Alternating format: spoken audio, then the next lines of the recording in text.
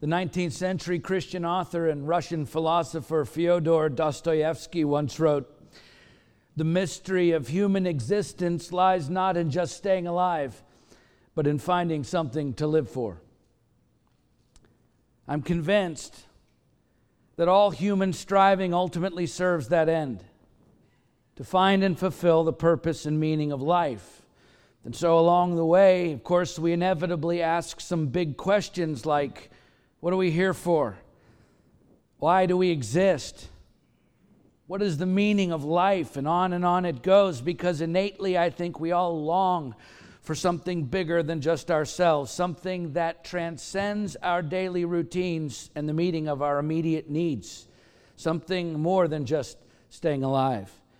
And so it is good and it is right for us to ask these deep, probing questions at times in our lives. The fact is, there are few things more noble than the earnest search for true meaning and real purpose. And yet, for all of our striving to find ultimate fulfillment, we may be asking the wrong questions. Because as Christians, of course, we know that the ultimate fulfillment is found in Christ alone.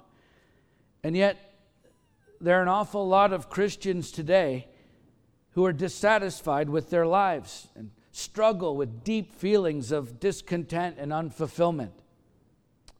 Why is that? If fulfillment is to be found only in Christ, then why aren't all Christians fulfilled? Well, first of all, it's not because of God. He's not what's keeping you from living a fulfilled life. Second, it's not the enemy.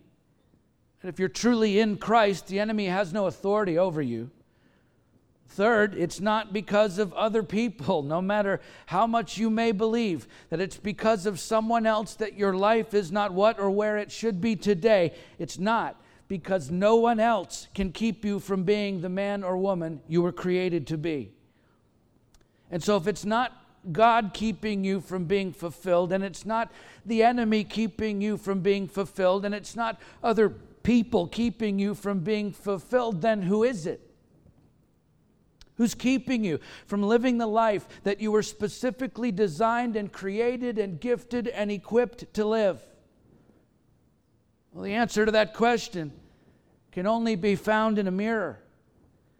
Because ultimate fulfillment is only attainable by living the life you were specifically crafted by God to live. And the only person alive who can keep you from living that life is you.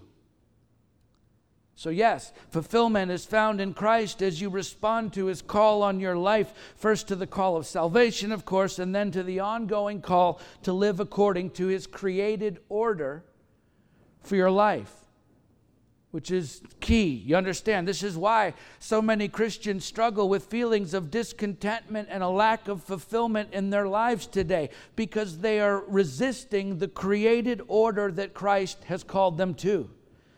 From the creation story in Genesis 1 right on through to the end of Revelation, we see Christ calling that which is in chaos into order.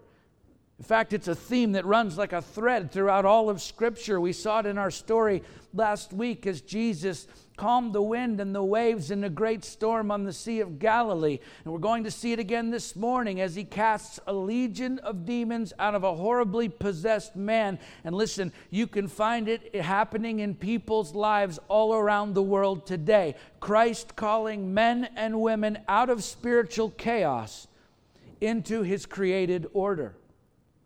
And so listen, even as Christians, when we resist Christ and His leading in our lives, we're not just resisting His desire for our lives. You understand, we're also resisting the spiritual order where contentment and fulfillment reside. Because contentment and fulfillment cannot reside in spiritual chaos. And so it's no wonder so many Christians feel discontent and unfulfilled today, because when we resist the leading of Christ, we're actually choosing chaos over order in our own lives, and then we wonder why we're so unhappy.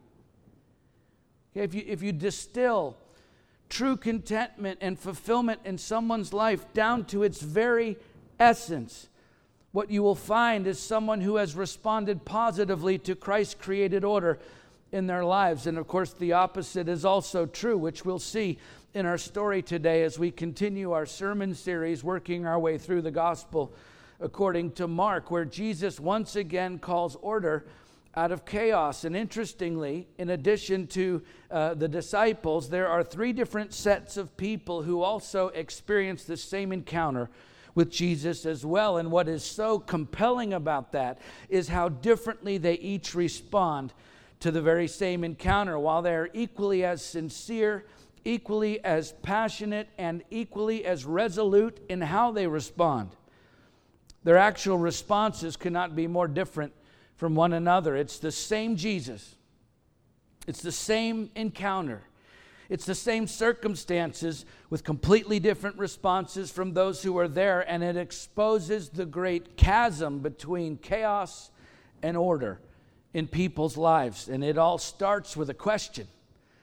A question, believe it or not, from the legion of demons in the story who asked Jesus, "What have you to do with me?" Which is actually the question that every one of us should be asking of him as well. Jesus, what do you want with me? Because you see, the answer to that question is the only thing, listen, that is the only thing that will ever bring order into your life. So look, if you want to experience true fulfillment, then forget about what are we here for, or why do we exist, or what is the meaning of life, and instead just go straight to that question. Jesus, what have you to do with me? You ask him that question, and then you'd better prepare yourself for the answer you're going to get, because I guarantee you it will not fall into line with whatever you have planned for your life already. It won't be easily accomplished with the skills and resources you already have. And it will not come without a fight. The truth is, following Jesus Christ will be the greatest challenge of your life, and yet as disruptive as God's plan always is to our own plans. When you ask that question and then respond to him by embracing his answer instead of resisting it, no matter how much upheaval it may bring into your life, ultimately your life will come into alignment with his created order. And I'm telling you, there is no sweeter taste than the satisfaction and fulfillment that only comes when you respond to that question by saying yes to whatever he has ordered for your life. And so today we're going to continue this story as Jesus and his disciples finally reach the opposite shore on the Sea of Galilee after a long night of battling through the chaos of a horrendous storm, only to be confronted with yet another great challenge. As we'll see, there's a lot to learn from the different responses of the people who were there as Jesus once again calls order out of chaos. So let's pick the story back up where we left off last time at Mark chapter 5, and we'll begin by reading the first 13 verses. They came to the other side of the sea, to the country of the Gerasenes. And when Jesus had stepped out of the boat, immediately there met him out of the tombs a man with an unclean spirit. He lived among the tombs, and no one could bind him anymore, not even with a chain, for he had often been bound with shackles and chains. But he wrenched the chains apart, and he broke the shackles in pieces. No one had the strength to subdue him. Night and day among the tombs and on the mountains he was always crying out and cutting himself with stones. And when he saw Jesus from afar, he ran and fell down before him. And crying out with a loud voice, he said, "What have you to do with me, Jesus, Son of the Most High God? I adjure you by God, do not torment me." For he was saying to him, "Come out of the man, you unclean spirit." And Jesus asked him, "What is your name?" He replied, "My name is Legion, for we are many." And he begged him earnestly not to send them out of the country. Now a great herd of pigs was feeding there on the hillside, and they begged him, saying, "Send us to the pigs, let us enter them." So he gave them permission, and the unclean spirits came out and entered the pigs, and the herd, numbering about 2,000, rushed down the steep bank into the sea and drowned in the sea. If you were here last week, You'll remember that Jesus and his disciples encountered a life-threatening storm, what Mark called a megastorm, on their way across the Sea of Galilee, a trip they were taking at least in part to get a break from the massive crowds of people who were following them everywhere they went. And you'll remember from those previous stories that the crowds had become so large and so overbearing that to date, a hole was torn in the roof of the house Jesus and his disciples were staying in, probably Peter's house, in chapter 2, verse 4. Preparing meals had become impossible to the point they couldn't even take time to eat. Chapter 3, verse 20. His family decided that Jesus had lost his mind. Chapter 3, verse 21. The religious Jews decided he was possessed by Satan. Chapter 3, verse 22. They had to get into a boat off the shore of the sea when Jesus preached, just to keep from literally getting crushed by the crowds of people. Chapter 3, verse 9, and chapter 4, verse 1. And so finally, in order to get a break from what must have been a constant and unbearable amount of pressure from every direction, they leave in the boat, hungry, exhausted, just looking for a little respite. And yet, as they travel across the Sea of Galilee, they encounter this storm that nearly kills them, which of course means at this point, there's been no rest, no food, no let up on the pressure. In fact, if anything, it's gotten worse on the trip over, until finally they land on the other side of the Sea of Galilee near a small town named Gerasa, or what the renowned first century scholar Origen, also the 3rd century historian Eusebius, both would refer to as Gergesa, on the eastern side of the lake, where surely Jesus and his disciples would be able to get something to eat and escape the crowds and take a much needed time of rest and replenishment, except for the fact that the moment Jesus steps out of the boat, immediately there met him out of the tombs a man with an unclean spirit. And for the disciples, this was about as bad as it could get, because now not only are they utterly exhausted, famished with hunger, nerves completely raw from the stress of the storm, and frightened out of their minds just having watched Jesus command the very elements of nature, but now they have to contend with a naked man, according to Luke's account of this same story, who was possessed by an unclean spirit, which was a much bigger deal for these Jewish men than you might think. Because to a Jew, the very worst thing that could happen to you was to be deemed ceremonially unclean, according to God's law. Leviticus, Numbers, Deuteronomy are full of laws and regulations and elaborate procedures for mitigating ceremonial uncleanness, which was exacerbated, made even more difficult by the fact that later rabbinic tradition greatly expanded the rules for dealing with ceremonial uncleanness. And so what used to require 7 days of purification rites when a Jew touched a dead body now included touching anything that the dead body touched or was even associated with, like the wooden planks that the body was transported on, or a gravestone, or a mattress, a pillow, a tomb, and on and on and on. And worse than all of those things was actually coming into contact for a Jew with an unclean spirit. And so here we have this man, first of all, who had an unclean spirit. Second, he lived among the tombs, which at this location, by the way, were open caves, not sealed tombs. So anyone in them would be in immediate proximity to dead bodies and everything that goes along with that. Numbers 19:11 through 14 says that anyone who failed to purify himself from contact with tombs must be cut off from Israel.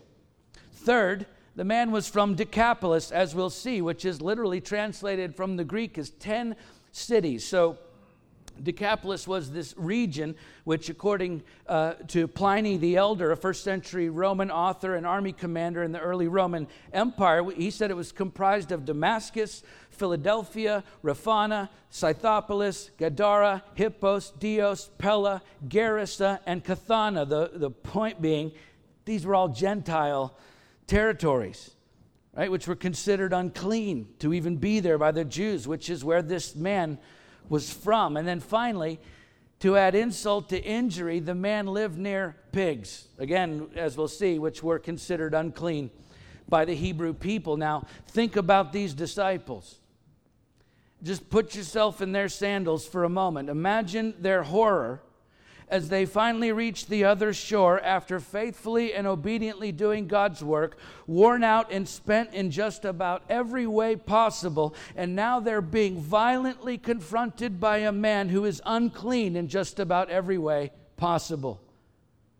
If I'm a disciple at this point, I don't get to eat, I don't get to rest, I don't get to settle my nerves, and now on top of all of that, if this naked, crazy, crazed, possessed man gets near me, I have to figure out how I'm going to separate myself from my own people for 7 days in order to honor the purification rites according to God's law and my own religious tradition. Someone asked me last week if the disciples even got out of the boat at this point, which of course the text doesn't tell us, and yet as badly as they must have wanted out of that boat after the night they just spent on the Sea of Galilee, I wouldn't be surprised at all to find out that they hunkered down in that boat as Jesus stepped out to confront this wildly possessed, unclean Gentile. Right? If this was any one of us, we would have turned that boat around right then and there and started back across that lake, but not Jesus. He always confronts chaos with order, and that's what he does here. He meets the unclean man head on as the demons possessing the man, according to Matthew's account of the story, asked Jesus this question: "What have you to do with me, Jesus, Son of the Most High God?"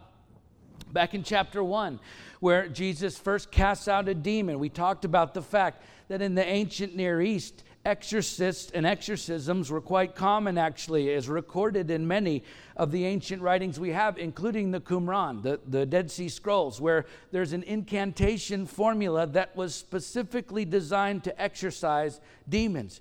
We've also discovered lists of names written out as incantations in the magical papyri, these ancient books that contained spells for casting out demons to aid the exorcist in figuring out the name of the demon so that he could take authority over it. You see, it was widely held at the time that if the exorcist could discern and then pronounce or call out the name of the demon, that he would gain authority over that evil spirit. So these demons possessing the man from the tombs, just like the demon in chapter 1, are actually trying to gain authority over Jesus by calling out his divine name, Son of the Most High God. Of course, it doesn't work because Jesus has all authority over every spirit. And so realizing they couldn't take authority over Jesus, the demons continue. "I adjure you by God, do not torment me." Luke's account adds that the demons specifically asked Jesus not to send them into the abyss, which they knew, of course, they were destined for eventually, which would mean eternal torment. And so Jesus turns the tables and asks the demon for his name, to which they reply, "My name is Legion, for we are many." And although a Roman legion at the time, at least at full strength, consisted of 6,000 soldiers, in the popular vernacular of the first century, the term legion was often used to describe any really large host, not necessarily the specific number. The point being, whatever the actual number was, this man was clearly possessed by thousands of demons, which we see later in the story when the pigs come into play.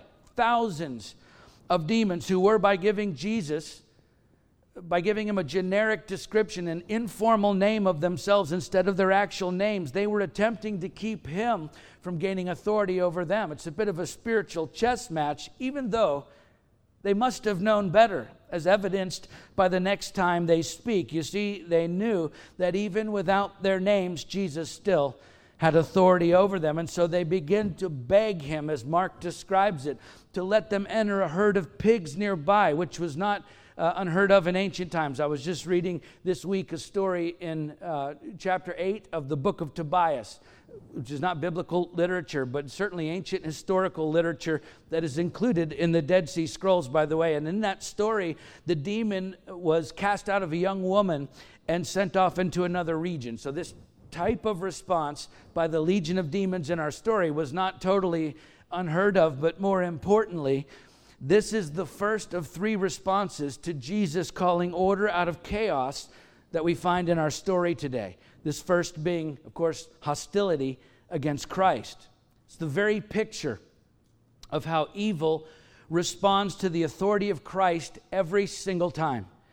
Defiant to the bitter end. It's the same way all those who are under the control of the prince of the power of the air, as the Apostle Paul put it in Ephesians 2:2. It's the same way they respond to the authority of Christ today. Listen, those who openly reject Jesus, who oppose his Spirit and his word and his church, just look at what's happening today among the social and political and religious movements that are at enmity with Christ and his purposes for this world.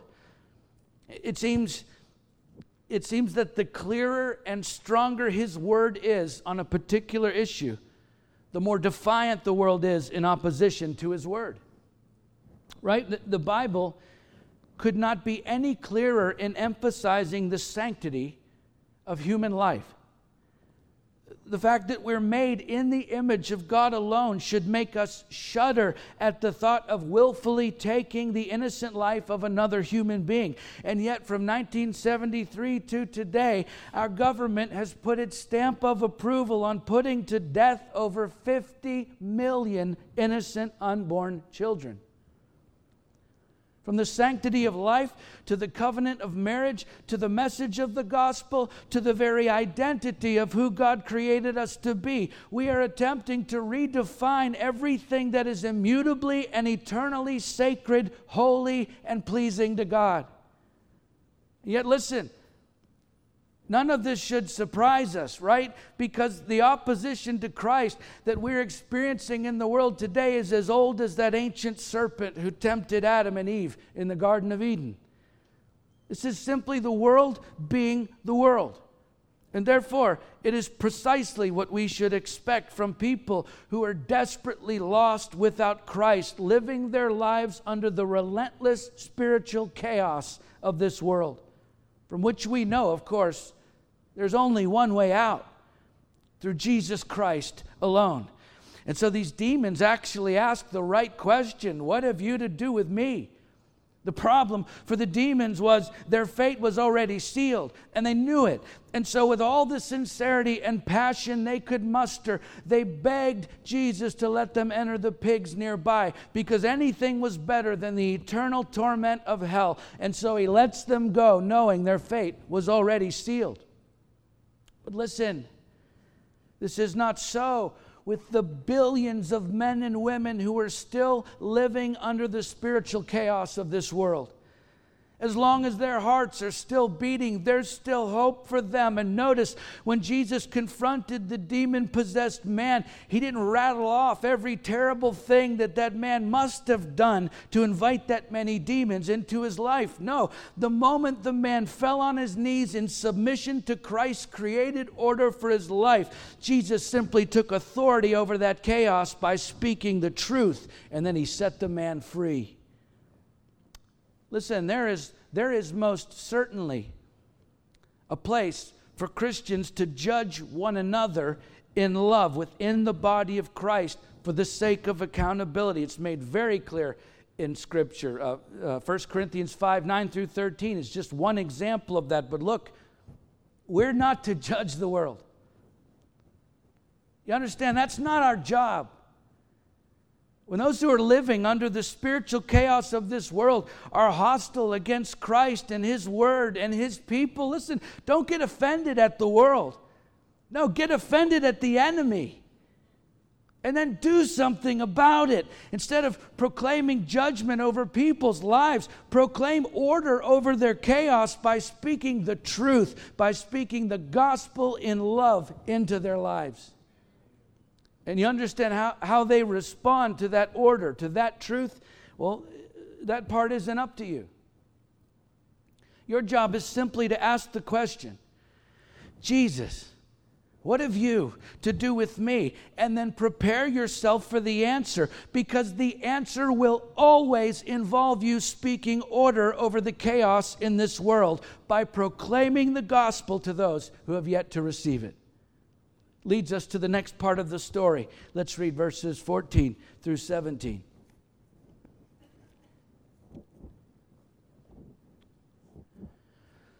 The herdsmen fled and told it in the city and in the country. And people came to see what it was that had happened. And they came to Jesus and saw the demon-possessed man, the one who had had the legion, sitting there, clothed and in his right mind, and they were afraid. And those who had seen it described to them what had happened to the demon-possessed man and to the pigs. And they began to beg Jesus to depart from their region. So as you would expect, those who witnessed what Jesus had just done flee into the city and the surrounding countryside to tell everyone they can find what had just happened. And as a result, people from everywhere begin to show up to see it for themselves. These Gentiles all want to get closer to Jesus to see what he's capable of, until the moment they witness firsthand just what being close to Jesus actually looks like. You see, not only was the demon-possessed man finally free, finally clothed, finally in his right mind, the effect that Jesus had on this man was dramatic and undeniable as he brought order out of chaos into the man's life. But listen, it's also true that there were 2,000 dead pigs at the bottom of that hill. By the way, just as a side note, over the years, people have taken issue with Jesus doing something that would cause thousands of animals to die, which is arguable in the first place because it was the demons that drove the pigs into the sea. And yet, listen, even if it was Jesus' intention to destroy those animals, 2,000 pigs is a small price to pay for a human soul. You see, the redemptive work of Christ in the man's life was undeniable, but so was the disruptive work of Christ in their business as usual lifestyle, and it upset them terribly. Right? Hey, if we let him stay, what other drastic changes will Jesus bring about in our lives? What else are we going to have to give up? What else will we lose if we let him stay? And so as a result, they began to beg Jesus to depart from their region. With the same sincerity and the same passion as the legion of demons, these Gentiles try to convince Jesus to leave. They don't try to take authority over Jesus or to defeat him in any way. In fact, they're fine with the existence of Jesus in other people's lives. They just don't want him in their own lives, and so they beg him to leave them alone. It's the second response in our story to Jesus calling order out of chaos as the crowd of people showed their resistance toward Christ. What they should have done upon witnessing both his redemptive and disruptive work in their lives was ask the question, Jesus, what have you to do with me? And yet the hard reality is most people are actually okay with Jesus working in other people's lives as long as that work doesn't affect their own lives. And unfortunately, this is not just true of unbelievers. The fact is, there are a lot of Christians who are happy to accept the redemptive work of Christ in their lives, but wholly unwilling to accept the disruptive work in their lives. You see, at the end of the day, these Gentiles were more comfortable with the legion of demons than they were with Jesus. They cared more about their pigs than they did about their fellow human being. And I just wonder, what have we grown comfortable with in our own lives that we're not willing to allow Jesus to disrupt? I personally believe this is one of the most prevalent problems in the American church today, our resistance to the disruptive work of Christ in our lives. And so instead of asking Jesus, what have you to do with me? We resist the leading of his voice and the teaching of his word and the accountability of his church because we're not really interested in our business as usual lifestyle being disrupted because we like things how they are. We're comfortable with the status quo. We don't really want change, but I'm telling you, submitting to Christ's created order for your life means allowing him to disrupt business as usual. In fact, it may mean losing some things that you hold dear. It may mean a new reality in how you live your daily life. In fact, it may mean significant changes in business as usual. But honestly, isn't it worth it?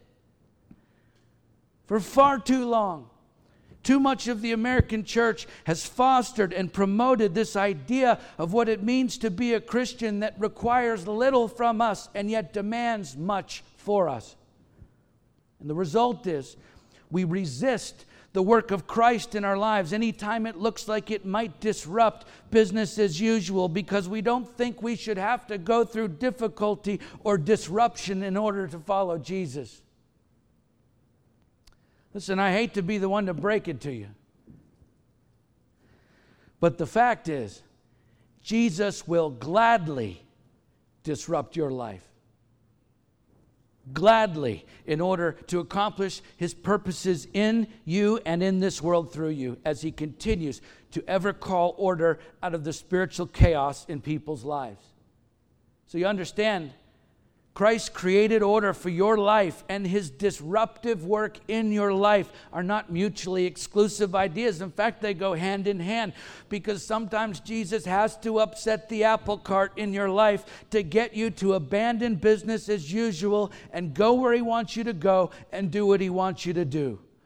For our part, we simply need to be continually asking the question, Jesus, what have you to do with me? And then don't be surprised or resistant when He disrupts business as usual. Because even in the disruption, He's calling order out of chaos. Let's finish the story for today, verses 18 through 20.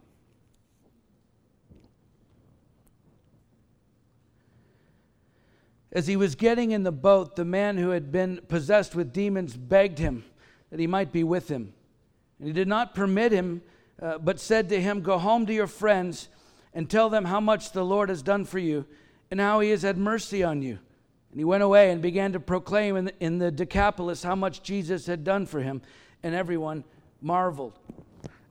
And so as Jesus prepares to leave, which we'll come back to in a moment, there's one more person in the story who begs Him to do something for them. The demons begged Him to let them possess the pigs. The townspeople begged Him to leave their region. And now the previously possessed man who has been set free by Jesus begs Him to take him with them on the boat. He is desperate to be with Christ. And yet, of all three requests, this is the only one that Jesus does not honor. He gives the demons what they want. He gives the townspeople what they want. But the one person who says yes to Jesus, the only person who isn't hostile or resistant toward Him, is the one person whose request is refused. Why is that? Well, the Apostle John said, if we ask anything according to His will, according to His will,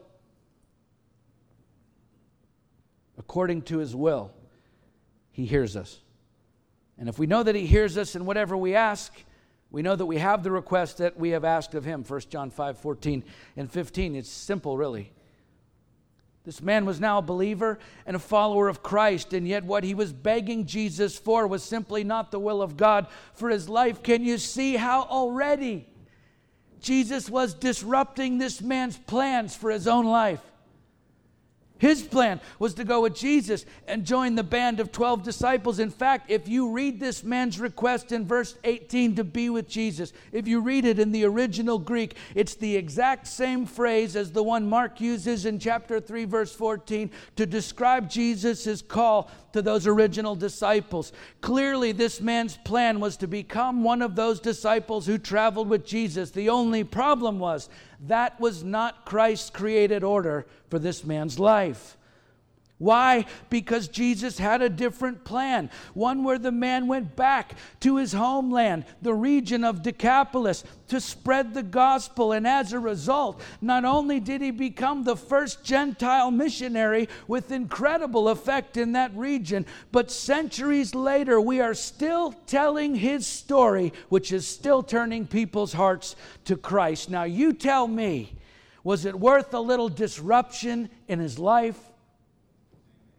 You bet it was. This is the epitome of asking Jesus, what have you to do with me? And then responding favorably to the answer, even when that answer is not what you want to hear.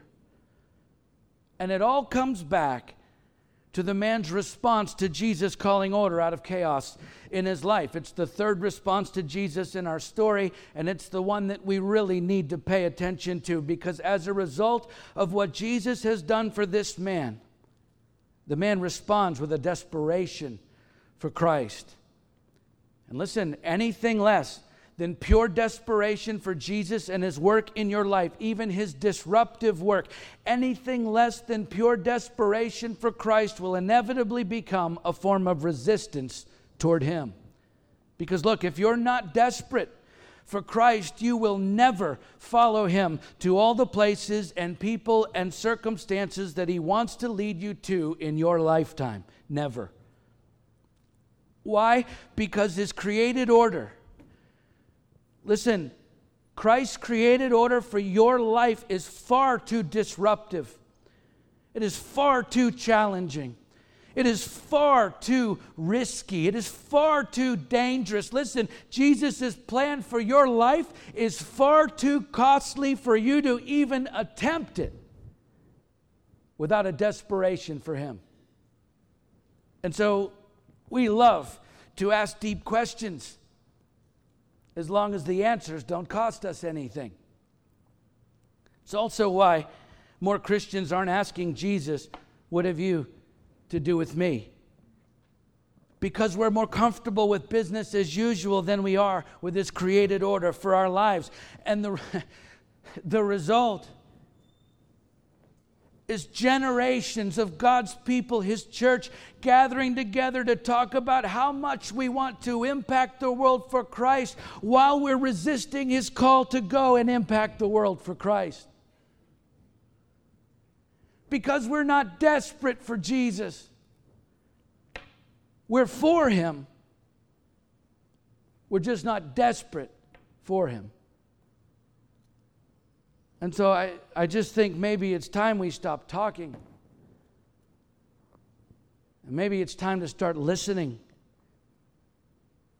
Which begins when we ask the question, Jesus, what have you to do with me? And then we wait. We wait quietly, expectantly, and desperately for him to answer.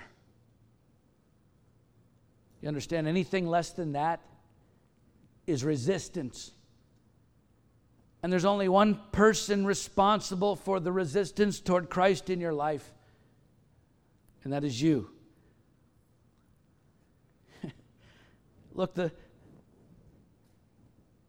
storm of the century, the one that nearly sunk his boat, couldn't stop Jesus from coming to Decapolis. And then a possessed man who could not be restrained, even by shackles and chains, could not stop Jesus from coming to Decapolis. And then a legion of demons, thousands of demons who tried to usurp his authority and overcome him, could not stop Jesus from coming to Decapolis. But the moment the townspeople resist him, the moment they ask him to leave, he gets back in the boat and leaves. You understand? Jesus didn't violate their will. And if you resist him, well, he won't violate yours either. The fact is, the only person who can keep you from living the life that God created you to live is you. But listen to me, if you will quiet your spirit and simply listen for his voice in your life, you will hear him calling you out of spiritual chaos into his created order for your life. It will surely be disruptive at times, and it may not always look like you want it to. But when you're desperate enough for Jesus to answer that call in your life, no matter what it is, your life will impact this world for generations to come. And it all starts with a simple question. Jesus, what have you to do with me? Let's pray.